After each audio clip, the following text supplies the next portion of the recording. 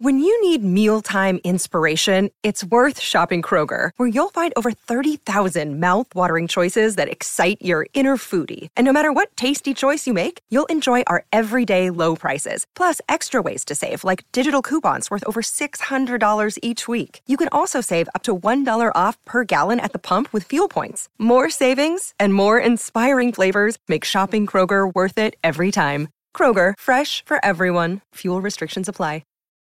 This is Eric Brotman, the host of Don't Retire, Graduate, the podcast that teaches you how to advance into retirement rather than retreating. And this is Office Hours, where we answer questions that listeners just like you send in.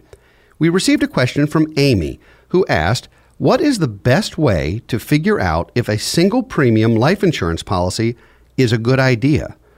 Amy, that's a fantastic question, and one we don't face that often, which means you must have been in either doing some research online, or you may have had this type of policy suggested to you by an insurance agent or someone. So I'll do my best to capture this.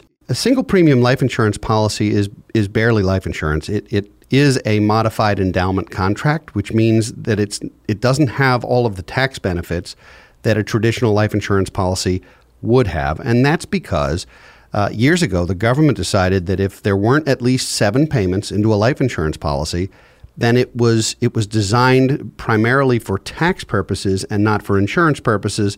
And so they gave it a special place in the Internal Revenue Code, which generally isn't favorable. So let's start with that. The reasons to look at a single premium policy, there are a few exceptions and a few places where this can work really well. One of them is if you have several policies that you've had for a long time. Maybe they were universal life policies from the 80s. Maybe they were variable life policies from the 90s, and they're not performing particularly well. For whatever reason, there are ways to exchange the existing cash value in some of your policies into a new single premium policy, and because it's done by exchange, you may be able to avoid the modified endowment contract rules, the MEC rules. In that case, if the primary purpose for the insurance is the death benefit, and you want to have that death benefit guaranteed to a certain age, and they'll run them all the way to age 125. If you want that, this is a great way to do it because it allows you to never have another premium and to use underperforming policies to create a guaranteed policy. So that can be one exception. The other exception is in certain hybrids. There are certain cases where doing a single premium for life and long-term care insurance in a combined way can make sense because it can be a financially reasonable way to buy long-term care. So there are exceptions to the single premium rule for that. Lastly, I would say that in those rare occasions where you're trading a lump sum now for a lump sum in the future, and you do not need access to your cash value during your lifetime, you can use a single premium universal life contract. You can pay a premium. You can know the death benefits there, whether you live 6 months or 60 years. And as long as you don't need access to cash value, that can be a suitable way to guarantee a death benefit when you're gone. In the absence of those options, there are usually better ways to fund life insurance. The 7-pay rule is hard fast. That is IRC, Internal Revenue Code 101, basically.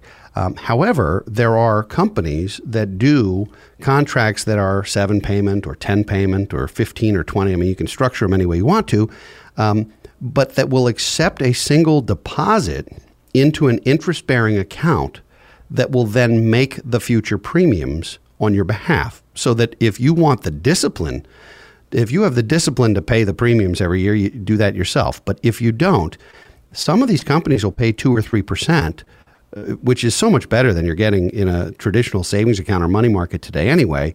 And so because of that higher interest rate, you wind up with a smaller check to write than you might have if you had written the 7 or 10 or 15 checks. So that option exists. One plus is it doesn't create a tax issue for modified endowment. Another plus is if, heaven forbid, you should pass away in the 3rd year, the amount that's sitting in that bank account is still yours because it hasn't actually been used to pay premium. So it's actually there in addition to the death benefit in the event that were to occur. So there are ways to structure using a lump sum.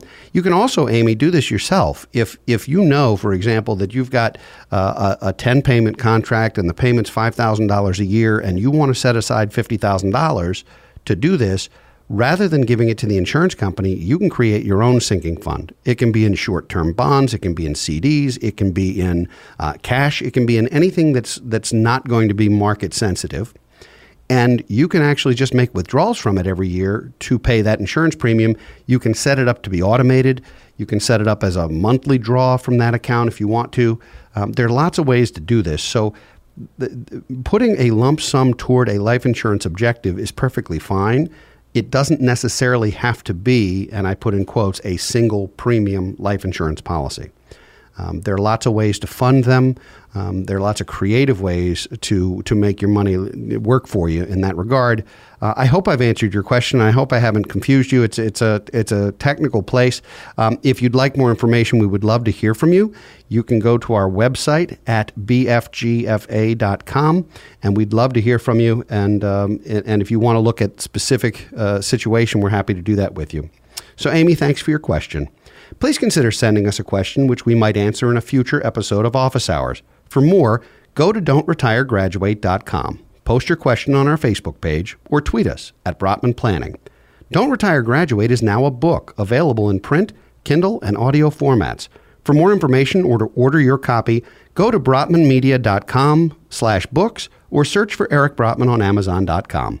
Thanks for coming to Office Hours. Be sure to tune in for new content every Thursday. For now, this is your host, Eric Brotman, reminding you, don't retire, graduate. Securities offered through Kestra Investment Services, LLC. Kestra IS. Member FINRA SIPC. Investment advisory services offered through Kestra Advisory Services, LLC. Kestra AS. An affiliate of Kestra IS. Kestra IS or Kestra AS are not affiliated with Brotman Financial or any other entity discussed. The world's best-known investor and Wall Street expert, Warren Buffett, once said, "Wall Street is the only place that people ride to in a Rolls-Royce to get advice from those who take the subway."